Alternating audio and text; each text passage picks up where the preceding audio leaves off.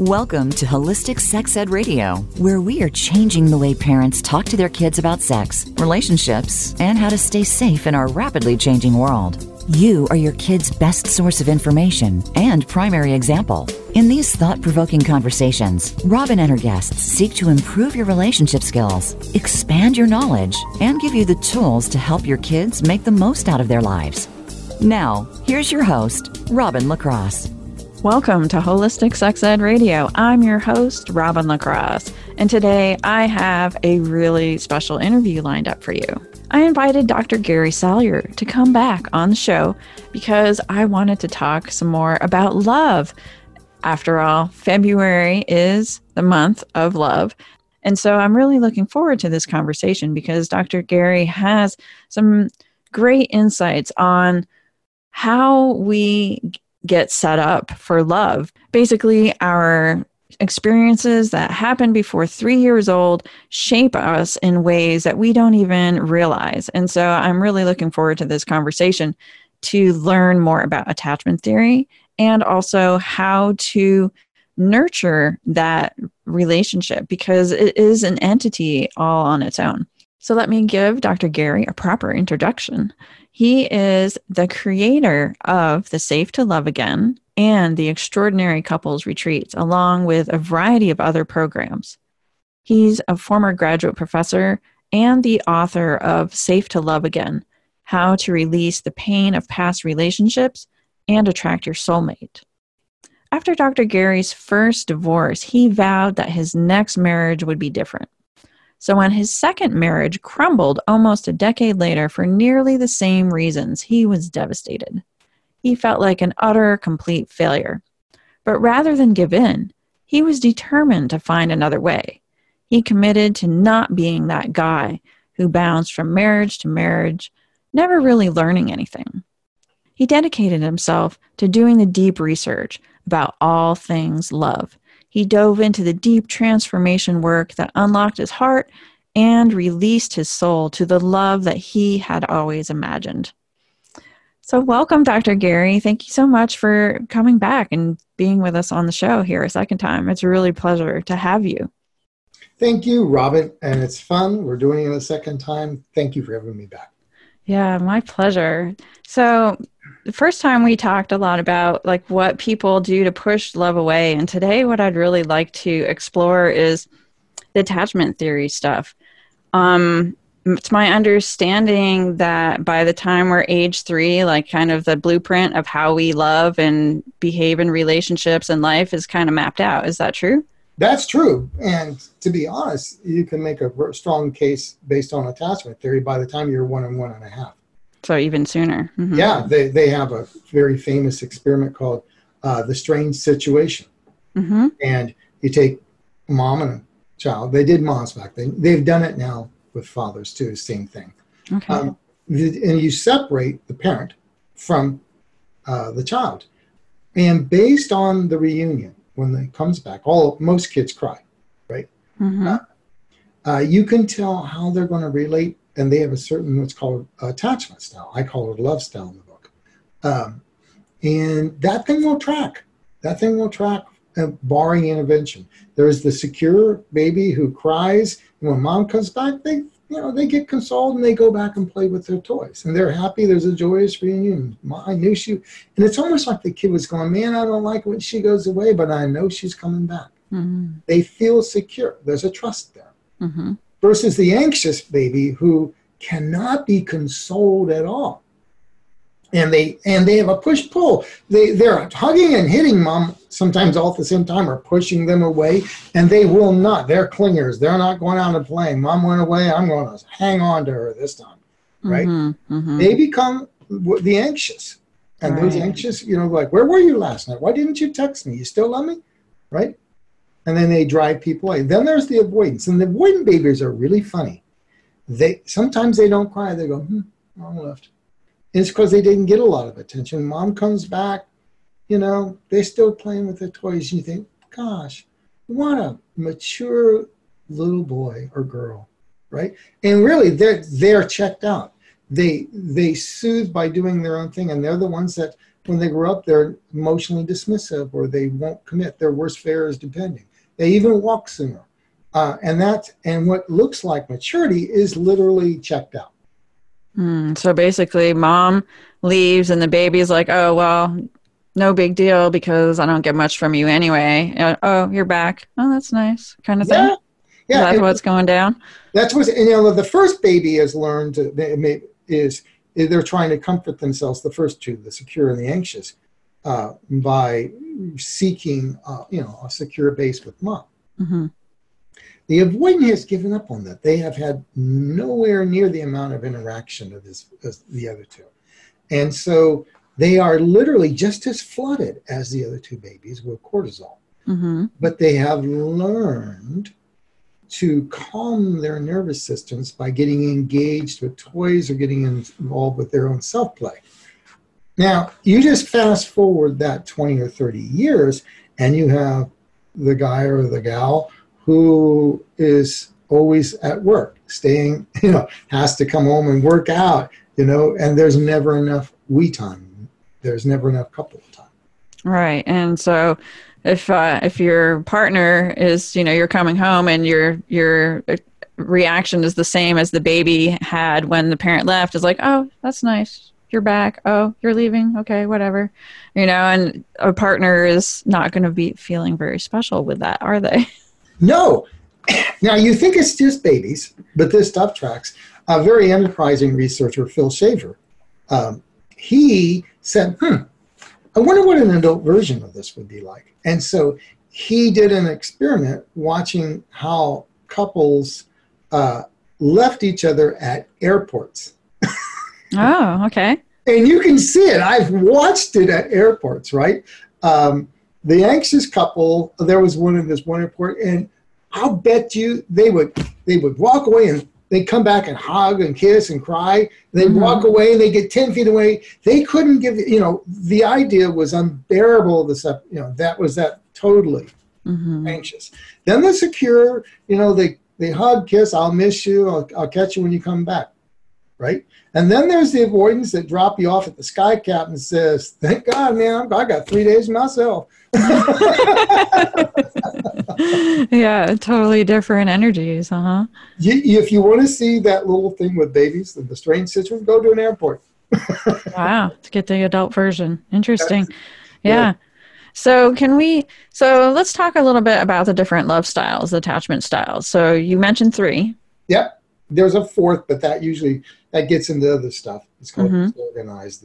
Those were really hammered. But for most middle class craziness, as I call it, the clients I work with are mostly those, right?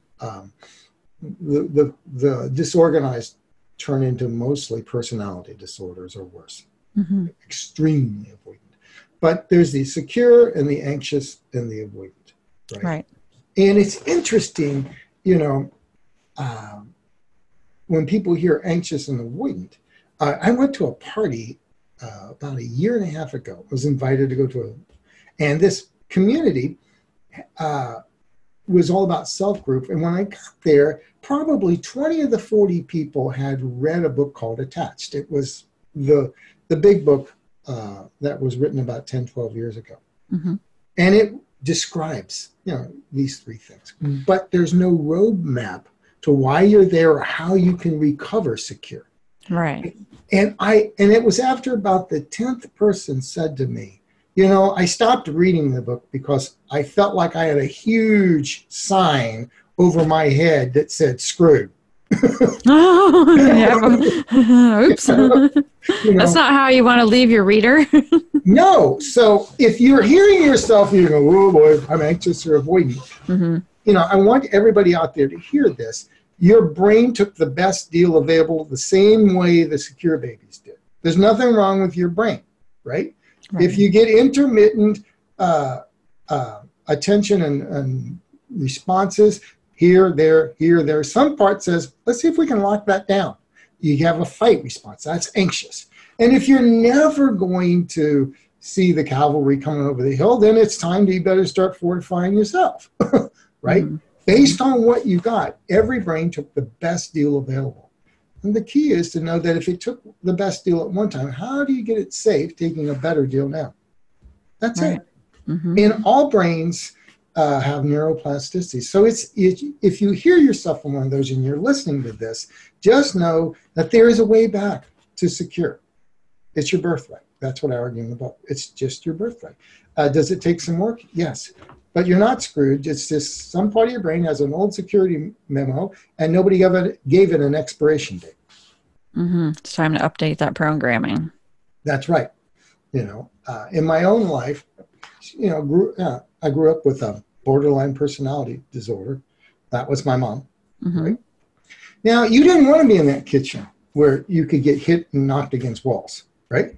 Playing up in your room by yourself like that, if you're hearing that little avoidant baby, Sure. was the best deal. You didn't want to be part of that. You didn't want to be secure. That would be a horrible place to be at 4 in that household. Now, I didn't realize that when I had turned all that self-play and then I got into, and then when I was married, I was busy doing my PhD program and I couldn't understand why she would say, I feel lonely. Well, I'm in the same house, hon. How can you be alone? Right. Right. You're Right. up in your room playing with your toys, or you're in your study doing your research, for your PhD. And meanwhile, your wife is like, I'm sitting here in the kitchen all by myself. Whereas, when you were a child, that was the safer place to be because you didn't want to be in your mom's line of fire. Exactly. And because it's like old shoe leather, these security protocols, as I call them, safety patterning. Mm-hmm. We don't realize our brain has gotten so comfort. For me, distant equals safe, right? Mm-hmm. And so closeness, like some part of my brain was about closeness. Wait a minute. Did we ever survive closeness? I don't know about that. Right. Uh-huh. I seem to remember some pain associated with it. Yeah, and it's not conscious. This is just the map that gets put down there. And, and then it was, so the real thing is, and I was, undergraduate, I did all this stuff in marriage and family and psychology, but nobody was ever breaking it down the way I did in the book. It's like, because that was when I go, wait a minute, I went through all that therapy and all these degrees, and I'm still creating relationships that don't last. What's up with that? Right. Something's missing from this puzzle. Yes. Mm-hmm. Like the answer. Yes. So let's take a quick commercial break. And when we come back, let's talk about the answer.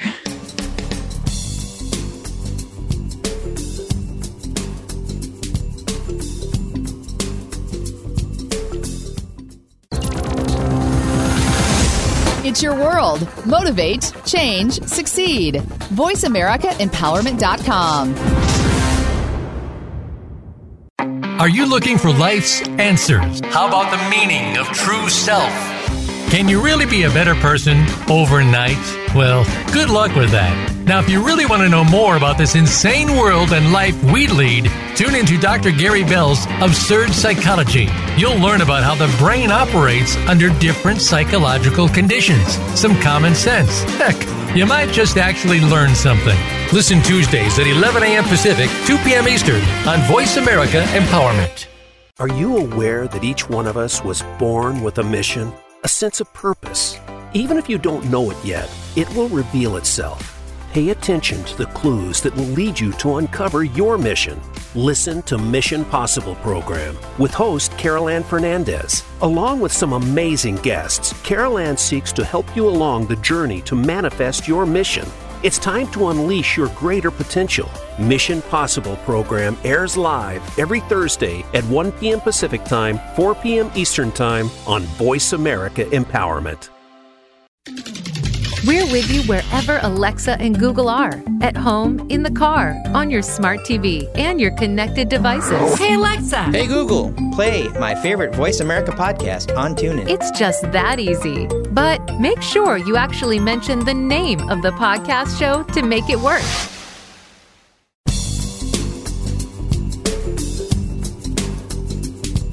You are listening to Holistic Sex Ed Radio. Want to go deeper into this conversation? Visit us on the web at holisticsexedradio.com. Now back to Robin LaCrosse. Hey everyone, we're back. So Dr. Gary, let's talk a little bit about the rights to exist. Oh, that's a good one. Yeah. So, and I know that these tie in, with, how the 3 different forms of attachment form. So let's talk about the different rights and like when we get them. Okay. So it's the revised, the original theory was months 0 to 2. Newborn babies get a right to exist. We now know that the last 2 months of being in the womb can also affect, because that baby is getting hits of cortisol, all those other things. And babies can hear the fighting outside. They can feel the welcome or the not welcome. I've had plenty of clients who, if you can track it back, they some part of them knew I wasn't welcome walking into this deal called life. Right. And the feeling is when a secure parent looks at a baby and they're newborn, they go, "Oh my God, there's little Robin. Oh, we're so happy. Oh, little you," and the hugs and kisses and all that good stuff, right? You're laying on mommy's breast, and it's like, oh, there's that beautiful heartbeat again. I'm still connected, right? That's the right to existence. So, it's good being in this body. The world is my oyster, right? And you can be fully embodied. Now, the brain at this point is not developed at all, and it can't make a distinction between the body-based feelings and itself. So what happens if you're not so welcomed? Then that rejection and hatred becomes them. The only way to tone down that sense of rejection and that has been internalized is they have to flee from the right side of their brain, which does emotions and a better connection to body. So they go more into their left brain. These babies, and that's the only way to survive. They had to tone down the rejection. So by doing so, they grow up and they'll be the intellectuals. Not that I would have done that, mind you. Yeah, right. Or very, very spiritual. They get to be, and these are the people that do the ashrams and they do yoga and meditation. And I've had women clients will come in and go, "I got this super spiritual man, but every time we start getting close, he goes to India for 4 months to an ashram. What's up with this?" Right. What's up with that is he learned how to do a spiritual bypass. And they're not good at their body. So they're not good at connecting and rapport and empathy because of that. So spiritual bypass. So what are they bypassing? They're bypassing. Well, what I said in the book and what I said to this one client, I said, so it's easier to love God and the angels than it is a real life, flesh and blood woman, because to my knowledge, the real life flesh and blood woman is going to ask for a little more than the guys. Makes sense. Mm-hmm.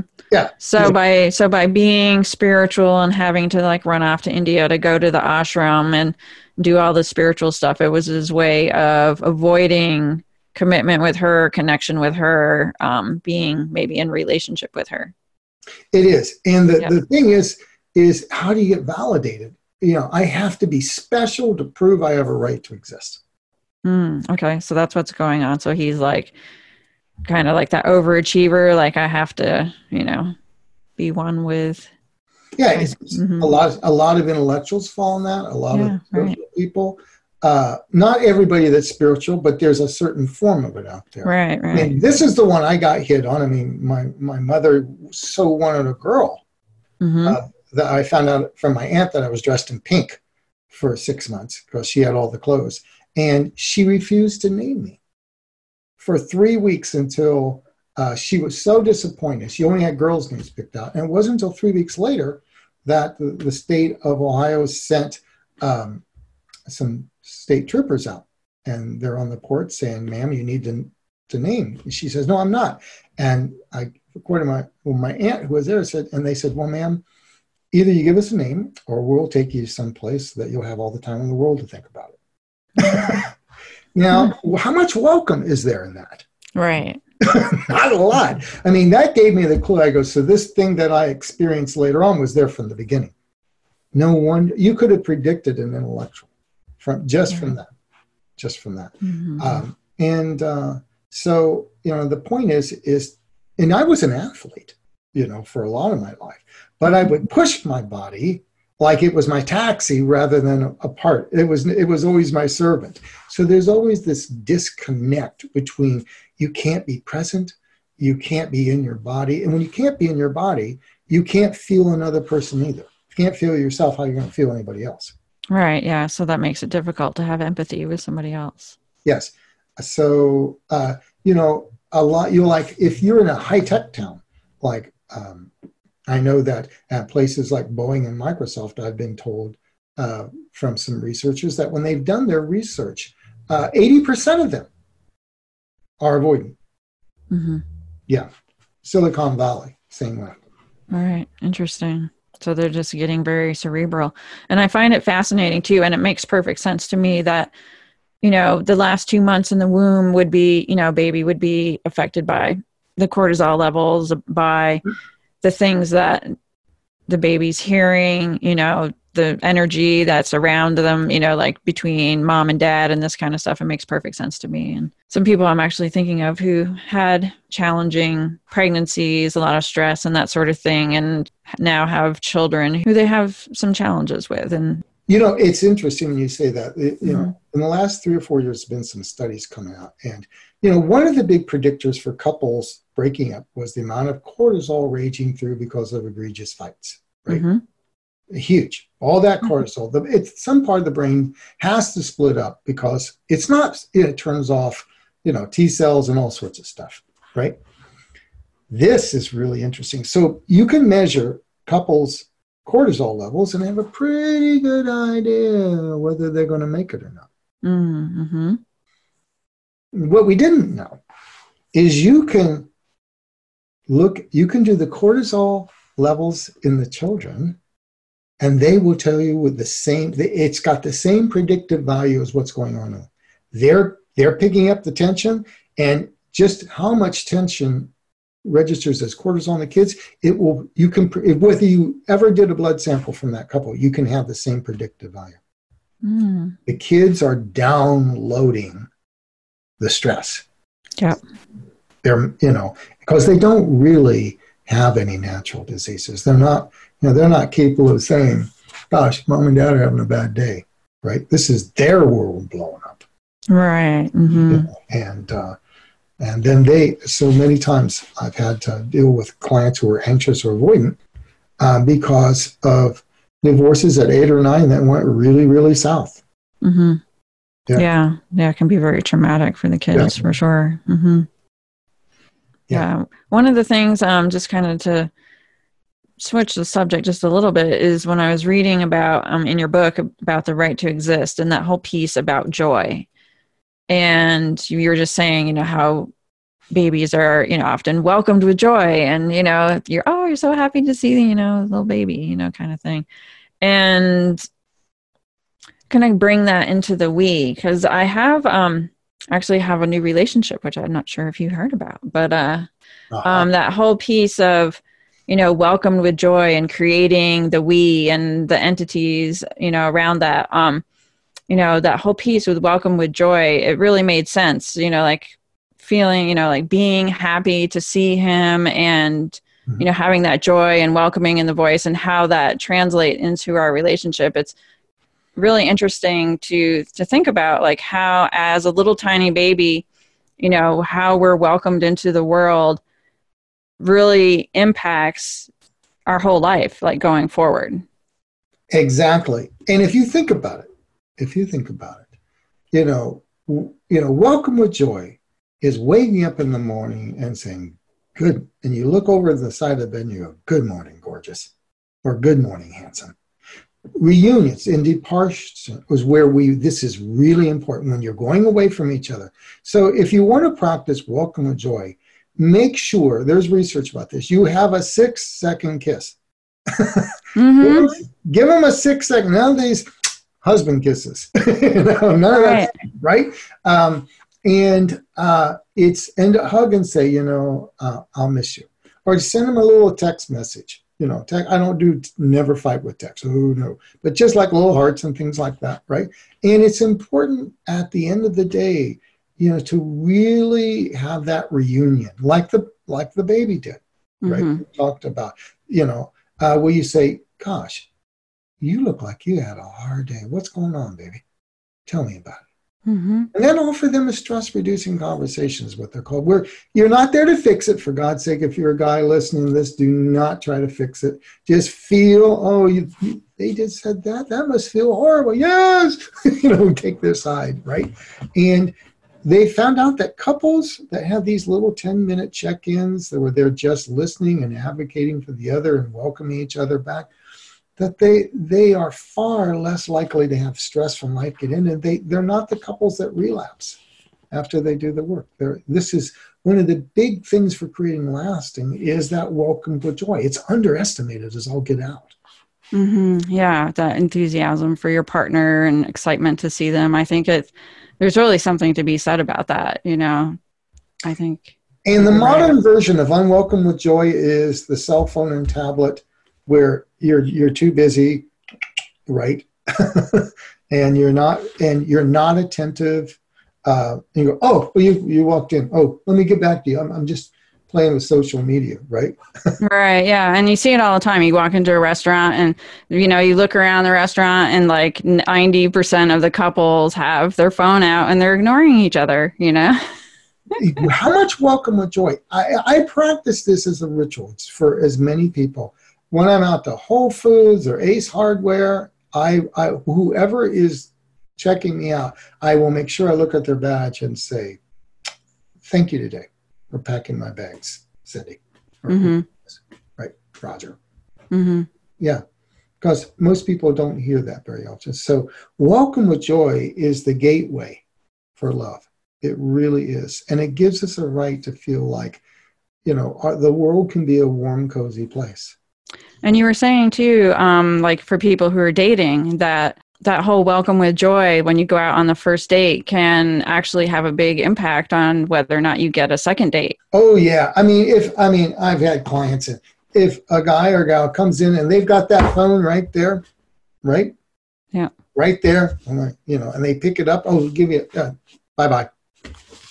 You might give them a one, I've had to say to people, hey, if we're going to get together, let's leave that cell phone. I turn mine off. Yeah. I don't need that thing. Yeah. It's the polite thing to do, to put it away. So, Dr. Gary, let's talk a little bit more about the different rights. The next one that we have here is the right to have your needs met. Can you tell us a little bit about that? Oh, yeah. That's the one that comes in from 2 to 6 months. This is where the baby, it's breastfeeding, but it's more than just feeding. It's not, it's how attentive are you to their signals, their cries, right? Right. The old idea that you just let them cry it out is absolutely, positively, 100% wrong.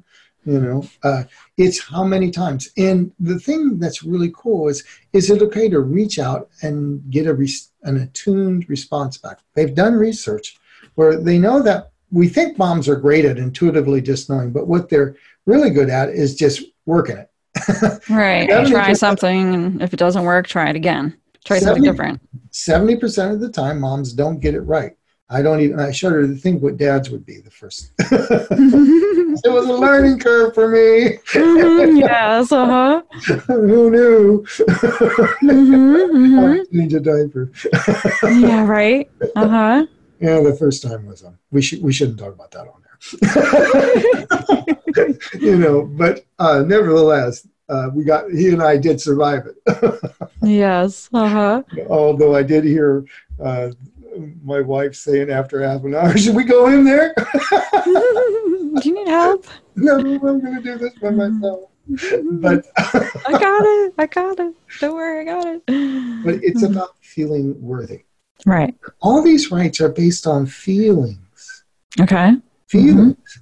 The feeling of welcomed and worthy give you these rights. When you feel worthy, mom gives you that or dad gives you that, and soon you feel like, oh, I have a right to reach out to have my needs met. And when you don't, then a lot of times it becomes, how do I give and give and give and give? And then you become the resentful giver.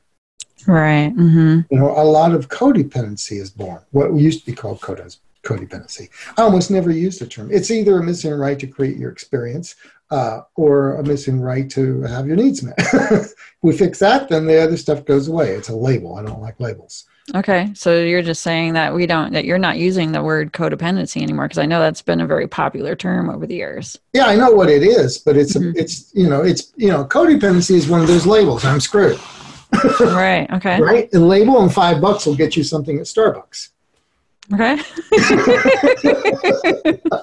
Yeah, I'm down with that. I'd rather have Starbucks than a label like codependent.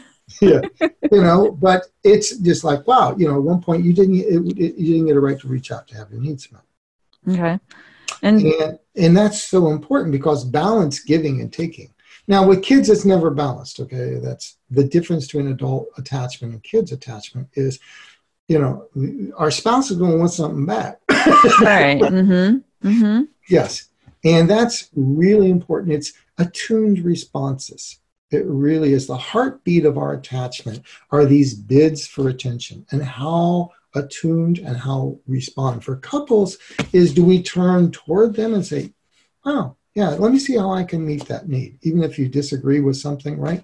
Instead of turning, I can't believe you asked that, that would be a turn against. Or turning away, where you just, you keep drinking you're reading your tablet or whatever, and you don't even acknowledge that a bid was made. Mm-hmm. The heartbeat is all these little moments, not the big ones. We just finished a holiday where people got 3 dozen roses, right? Right. But it's all these little moments often. Right. That's the stuff that adds up over time. Yeah. And that's where you track. If you're a couple and you're listening to this, start tracking how welcomed, how worthy. And the other 2 feelings are cherished and empowered. Any of those feelings are missing, you're not feeling that great about the relationship. 2 is missing, you're thinking, oh, we got some problems. And 3 or 4 is a toxic one. It's the feeling, and how do you give it? And even if you gave something to your partner, it has to be done in a way that's attuned, or they won't feel worthy. So like if you're like giving something, you might, and you're not doing it from the right place, maybe you're expecting something back, or there's strings attached to your give, something like that. Yeah. Or just missing it. Like I had somebody once that was very close. I'm just not going to rat them out. And they gave me a tie for Christmas. Do you know how many times I wear ties I wear, it's like only on funerals and weddings. And it's like, do they even know me? Right. Mm-hmm. Right. I always showed up with turtlenecks and stuff, or just collars. And it meant well, but it wasn't very tuned. Right. Tuned. Okay. So you got to step inside their head and make what's called love maps. Yeah. Love maps. Okay. Tell us more about love maps. Love maps are where you are switching inside the other person. You're making a mental notes of what they like, not just, what they like for dinner or what they like for a hamburger. Like once, I've been divorced many, many years from my son's mother, right? And when in college, we go out to a hamburger place and he goes, I'm going to bring something to mom, because I was dropping him off at her house, right? And says, I don't even know what she likes. I said, mayonnaise, onion, and lettuce. Mm-hmm. That was like 25 years ago. Right, yeah. Mm-hmm. It was about 20 years ago. But you remember that, Sure. Those are little debates. And I said, I would memorize that if I were you, son. Right. Mm-hmm. But you have to know whether, there are people that you have to know whether they like the double skinny lattes. But then there's other things too that are even deeper than just that. It's like Gary Chapman talks about love languages. I talk about core emotional needs. Do they like certainty? Mm-hmm. Are they needing more that you get their significance? Do they need more diversity of experience? Or do they need more heartfelt connection and physical touch? You have these 4 core feelings I call emotional needs. They're a little different than what I talk about in the book. You better know that, because it has to be given in that way. Okay. So that they get these. So you're making a map of the experience they want to have. Not on your term. Right. Mm-hmm. So and you were mentioning in your book, like the people who say, oh, okay, so like you just got done telling a story, and then they're like, oh, that happened to me, blah, here's my story, kind of thing. Exactly. And when people, yes, you've talked to people like, you talk about going to Boston and something, and then they interrupt about a minute, go, oh yeah, I went to Boston one time and I ran the marathon. And it has nothing to do with you going to Boston. Right. Mm-hmm. Yeah, it's really about stepping into the other person. This is what creates it. And for kids, that's what makes them feel worthy, for adults as well. And it's really important that we really make, and we understand how they make experience. Mm-hmm. And what's the experience they want? Not just do they like coffee, right? Right. Mm-hmm. For two men or women could love the same thing, but they love their coffee. But if the husband is a certainty person, he wants to know the brewer is up and got its program on at 6 o'clock in the morning, and that's certainty, right? Mm-hmm. Coffee's ready when he wants it. She, on the other hand, she's a diversity girl, right? And she likes her coffee, but she likes it within cinnamon one day and vanilla another. And if you keep percolating the same thing, that's just not the same key. Right. Yeah, she needs some variety. Mm-hmm. Exactly. And and he could have the same brew for every day for his life, and he's happy. And you could miss a few times, but if you get that specialty thing, oh, I found this new thing at Starbucks, she's like, oh my God, you get me. Right. Mm-hmm. That ain't the coffee, it's the experience. Sure. Okay. Mm-hmm. Makes total sense. Yeah. So let's go back to the rights and stuff. And so with the having your needs met and stuff, when you don't have your needs met, that's kind of like being neglected and that sort of thing. That's what happens. Like if you're being neglected as a child and you're not getting your needs met, and so then therefore you are growing up without that right to feel worthy and nourished. Exactly. Right? Like the abandoned child. Yes. Okay. And it really does get to be like in the book I talk about Gwen, where, after the divorce, where it came down to there was, dad, they were going out walking around and she asked for an ice cream cone. There's no newspaper article tomorrow because 9-year-old asked for ice cream cone. This is not news. But he pulls out a wad of $100 bills and said, this is what you cost me. Right. And she felt like she had to pay for love, and she never had a right to ask again. Mm. That's really sad because then basically what happens is you become like, some of them become like a giver, right? And just kind of give until their cup is empty, depleted, and yeah. Mm-hmm. And it's funny how this can work out. For a lot of people, it's just give, and hopefully they'll give back. But it can go some really interesting ways. The whole point is I can't receive. I can't reach out and I can't receive. Sometimes it's a preemptive move. For this one, she was always, for some reason, even when she wasn't trying, attracted to married men. If it's one thing about a married man, it's that they're not going to be able to give you everything you need. Yeah. By definition, it wasn't, and some part just set it up that she'd never get her needs met. Mm-hmm. Right? Mm-hmm. So it's not as easy as, the person says no to me. Our systems can set up that we're going to get a no. That's how these rights work. There's some part that says, I don't have a right to take in. And the full right in a couple is, I give to you and you fully take it in. And then you give back just a little more. And then I fully take it in. And then I give you back just a little more. And that's how love spirals up. Mm-hmm. Yeah. Nice. So let's see. We need to take a quick commercial break. And when we come back, I actually want to talk about the we, which I know we haven't gone through all the different rights yet. So I'm like, we're running out of time. Oh, no. So let's take a commercial break and we'll be right back.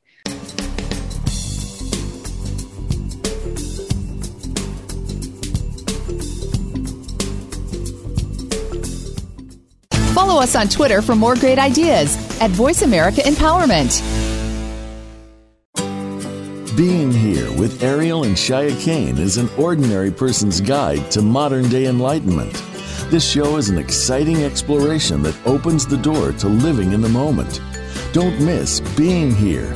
Tune in every Wednesday at 9 a.m. Pacific Time, 12 p.m. Eastern Time, with award-winning authors Ariel and Shia Kane, right here on the Empowerment Channel. Are you satisfied with your life? Do you know that more should be possible?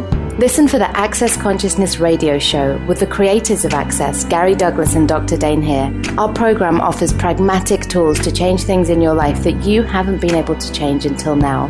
What if all of life could come to you with ease, joy, and glory?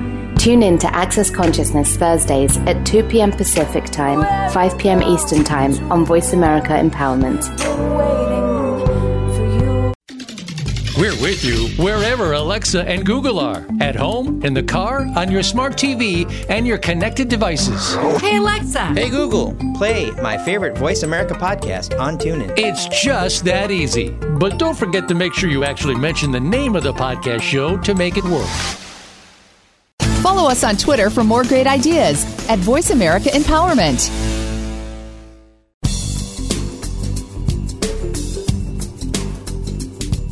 You are listening to Holistic Sex Ed Radio. Want to go deeper into this conversation? Visit us on the web at holisticsexedradio.com. Now back to Robin LaCrosse. And we're back. So, Dr. Gary, can you breeze through the remaining rights real quick and the feelings that go along with them for our listeners? Yes. The third right is a right to separate and belong. When the baby first becomes a toddler, they know they need protections. They need a we, but they want to be a me. They want to play their own toys, right? Mm-hmm. And the feeling is cherished and protected. So, we get to have someone who's going to be a home port for our heart, right? They're going to protect us. We get to have backup. And then there's two other rights that come in after that. Think terrible twos, a right to create your own experience, mm-hmm. where someone else doesn't get to be standard, you do. And a right to assert, to have your truth, to speak up, and to have your wins. Those two feelings, those two rights come at the same time. And we call that empowered with choice. Mm-hmm. And then the sixth right is the right to love and be loved. Not I love more than I get love back, but it's a mutual thing. And it includes sexuality as well. Not just I'm loved. When you hear someone say, how come the good ones and the hot ones are never in the same package? That was that right's been split. You should be able to have wonderful partnership and passion all in the same package. So when the brain gets around 3, it says, what feelings do I have? Takes inventory. Do I feel welcomed and worthy and cherished and empowered and all those rights? And if it does, it says I'm lovable. And that's your inner compass. So if all that's, so if none of what we spoke about earlier doesn't quite hit home, there's 4 more rights in the book that you'll probably see yourself in. Mm-hmm, mm-hmm. Yes, and I've been reading the book and it's great. I highly recommend it. So you've mentioned a few times too about the we. So I wanted to talk a little bit about that because I hear you mentioning the we in the relationship between child and parent. And then, of course, there's the we of couples and relationship, which I'm particularly interested in, and how we can nurture that we-ness and, bring it, as you were saying in your book, it's like a third entity in the relationship. It's like the two individuals come together to create we. And so I'd love to hear more about that and ways to foster the we-ness. Okay. Well, the epicenter, the very crux of what the we is, spins out of the right to separate and belong. Mm-hmm. You get to be a me, but in an empowering we. When this right gets split, some people say, well, I got to be more me. I fell into that. Other people like, well, I have to have more we, and they get embedded, right? And there's a Goldilocks zone. We go out, we come back together. And that we is the heart and soul of any couple. Show me a couple without a we, and I'll show you a war. The we, whenever I'm working with couples, I often point out that my real client is right between their heads. It's the we, the energy between them. Okay. Like, for instance, they come two of them. Okay. and they are about their stuff, right? I mean, the first session I just call rat out session. They're going to rat each other out, right? Sure. Right. Yep. And they will not see how they're contributing it. But my first move, now this is the difference between a we-less couple and one that it's just these two me's. I'll point out, so this is the pattern, when you don't meet her needs, then she feels that old feeling of not worthy. And when she's not worthy, then she comes after you. And then you feel the old feeling of disempowered because that's what you got, right? And then you fall away because you feel resentful because that's, and all this stuff. So I said, now we can make each other wrong, or we can make the pattern the problem. Mm-hmm. I said, the first move is for both of you to realize that the partner is not the problem. The pattern is the problem. Right. Now, how can you become a team, a we, at noticing when the problem or the pattern is in the room? And how can you both go, and help each other and support each other in kind ways to change the pattern versus change the partner? Now, it doesn't mean that in work I won't try to do something so to give him back more feeling of empowered and her more feeling of worthy, right? And skills. But it's essentially creating that sense of we-ness. And strong couples have this we-ness. They think of the other person. They don't just go out and do their thing. So many couples they'll come and go, he or she is always just going out and doing my own thing, right? Mm-hmm. Well, I don't understand, honey. How could it be wrong taking off and spending $25,000 on a Tony Robbins thing? I'll be a better man for you. I'll be a better woman, right? Right. Mm-hmm. Right. And that's too much. That's too much me, and at the cost. So this we is the heart and soul, really creating that heartfelt connection where there's a third entity. It doesn't mean you lose yourself, but there's like an overriding entity that balances the two needs and their sharing of influence. Without a we, what's the point? Right. Yeah. In the 12 years I've been doing this, I've only had one couple where I realized they had way too much we. But that was only one. Most times it's people pulling into their own worlds, and then it feels very, very lonely. Mm-hmm. But when there's a we, you're cherishing and protecting that other person. You're thinking, gosh, what's up today? And it doesn't mean that, and a part of a we is every couple will make mistakes with each other. It's called being human. Right? Sure. Mm-hmm. And part of a we is you accept and offer attuned repairs. And if they do, they go, I'm not going to accept it because it might go away. How do I know the change will last? I've heard that stuff. Mm-hmm. Right now, if they're not doing their work, that's another thing. But for the most part, it's really allowing yourself to depend and be dependent on. And that's the key. So the ingredients for a successful we are like making the relationship a top priority. I think you also mentioned fondness and admiration. Fondness and admiration is key. The key in any great we is that it keeps it positive. Mm-hmm. I actually talk in the book that there are these individual rights, but the we, because it's a creation of human energy, also has the same rights. So the we must be given a right to exist. Unlike one couple came to me and she goes, I want a we. And he goes, what do you mean a we? There's just two me's here. It's like, oh, I missed the boat on that one. And now, when he was young, though, the best deal available, mom was very, very intrusive. He never got to be a me. So he was dying to get out to have a me. Mm-hmm. And he felt so disempowered when we had to help him feel empowered in a we. Then it was safe. Mm-hmm. Nobody rejects the we for a good reason. It's always like, like what I did. I mean, who wants to go in there and get abused, right? Right. Right. So did we give it a right to exist? The we has to have a right to exist, unlike that. Are we making sure the we has its needs met? Just because you decided something 5 years as a couple doesn't mean it's still feeding the relationship. Mm-hmm. You know, are we making attuned responses? Gosh, Mm-hmm. you know, we bought this house and it's sucking us dry, and we can never go out and go on a vacation. Maybe we need to downsize. Right. Right? Is there a right to separate out? Does the we get to be the great arbiter of your own competing interests? Because they will compete at times. Mm-hmm. Let's not get Pollyanna about this.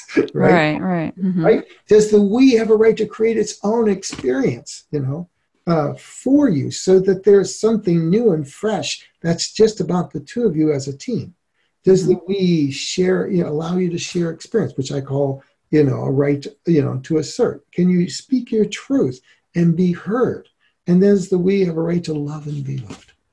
You know, that you value that we, and you don't let parents or kids pry it apart. And one of the things I want to say to anybody with kids out there, because I know you do a lot with kids, is who's number one?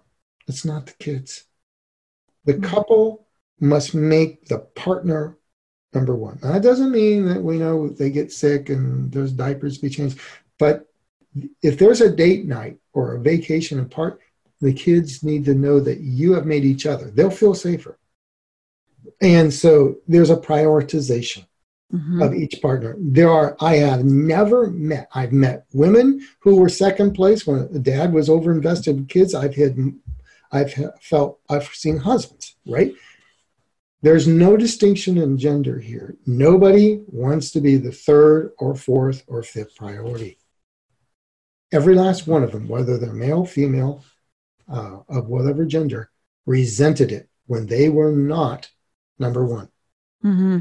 Yeah, and it makes sense. I know I had one relationship once where I felt like his mother was number one, and it definitely felt weird. Yes.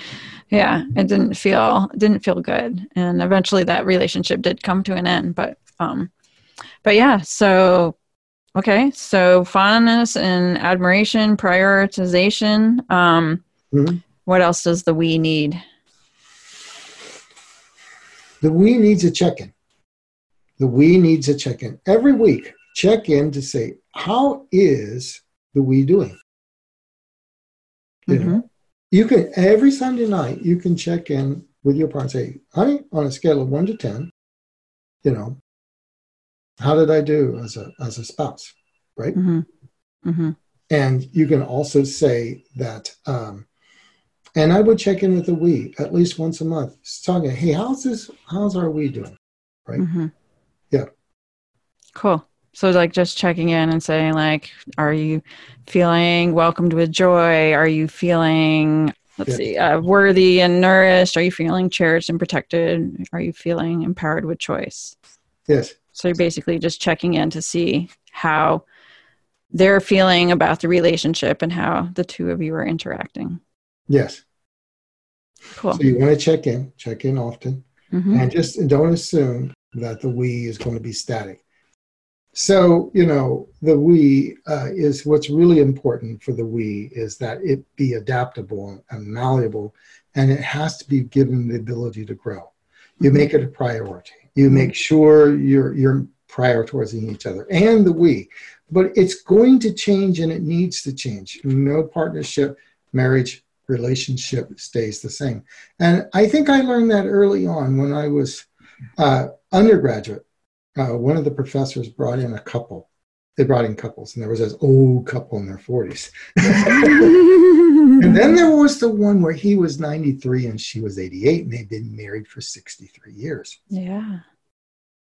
And I will never forget, one of the football players asked this guy, so what's it like being married to the same woman for 63 years? Not with as much respect as I think he owed this man. Sure. And his response was stellar. He said, well, young man, if you're lucky enough to be married to the same woman, he says, I've got a shocker for you. You're not going to be married to the same woman for 63 years. She goes, my wife has been 5 different wives.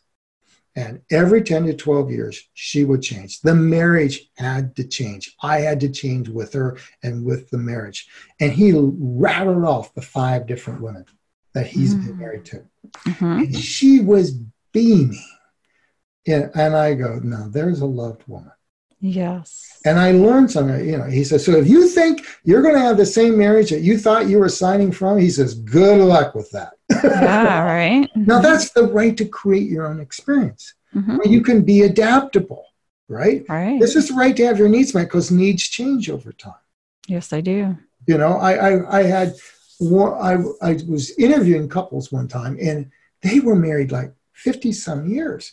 But halfway through it, she was huge. I mean, she was head of HR at an oil company that everybody knows, right? And then all of a sudden, after 25 years of being Miss Corporate, she says, she started wanting guys, what he called these woo-woo things, right? Like energy work and all that. And she had to sit him down and go, look, I'm different. And I have loved you for 25 years, but I need loved in a different way or we won't make it. Right. And he said, wow. And then he said, okay, I'll make the adjustments. Right. So, and then he was given permissions. Interestingly enough, he stopped being an attorney and became a chef. Well, if she can do it, I can do it. Right. Now the ones that are won't make it are the ones that say, hey, I didn't sign up for this. Now, there's certain places where that can be the case. But generally speaking, it's like when the we is important and you really love, you work these things out. Right. Yeah. I'm not saying in every instance. I know there may be a few things out there. But for the most part, this is the flexible adaptability of a we. It's attuned, it's growing. Yeah. Well, and if you're not able to grow together, I think the relationship dies. Yes. Yeah. Yes, exactly. And it must grow. So that we is everything. Just track the we. Yeah. Thinking like a team. Are you thinking the other? Are you co-creating the other? Are you sharing influence? And 82% of the time, men don't share influence. There's a technical term, by the way, for them in the literature. They're called divorcees. Oh, yes. Yes, very technical term. Yes. Wow. So yes, and I know quality time is super important for the we as well. So I just wanted to throw that out there. So as we close our time here together, I want to let people know about your brand new free gift, How to Spot an Emotionally Unavailable Man. Yes. Well, I have this really cool PDF, and if you come back, there'll be some videos that go with this. And it's a really cool PDF on how to spot the emotionally unavailable man, so that you don't waste your time ahead of time getting in a relationship because why didn't I see that? So using attachment theory, I show you how the clues are standing right there in front of you, and you could have seen them earlier, and these are the clues to look for. That's great. I'm sure a lot of women will find that very helpful and save them a lot of time. You have to go to GarySalyer.com/available. Available. Okay. Yeah. And if you're a single couple, there's something called Love Notes that you can sign up for too. But this is the one it's my newest one. It's GarySalyer.com/available.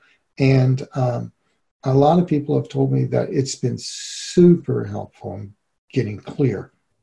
Great. That's awesome. And I'll definitely post the link in the show notes for everybody too. So they can just go to Holistic Sex Ed Radio and get all that stuff right there. So thank you so much, Gary. It's been really great talking to you today. It's been a real pleasure. It is always a pleasure, Robin. And I thank you so much from my heart to your heart. Yes, thank you. And everybody out there, go get his book. This is a powerful book, and I know that it's going to change your relationships, your lives for the better. So go check it out. All right. Thank you so much, Dr. Gary. It's been a real pleasure. Thank you. All right. See you next week, everybody. Bye-bye.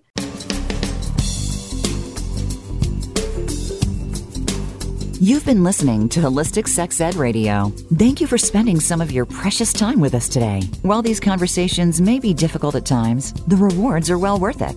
We have the power to change the world by what we teach our kids. Join host Robin LaCrosse next Thursday at 1 p.m. Eastern Time, 10 a.m. Pacific Time on the Voice America Empowerment Channel for another thought-provoking conversation.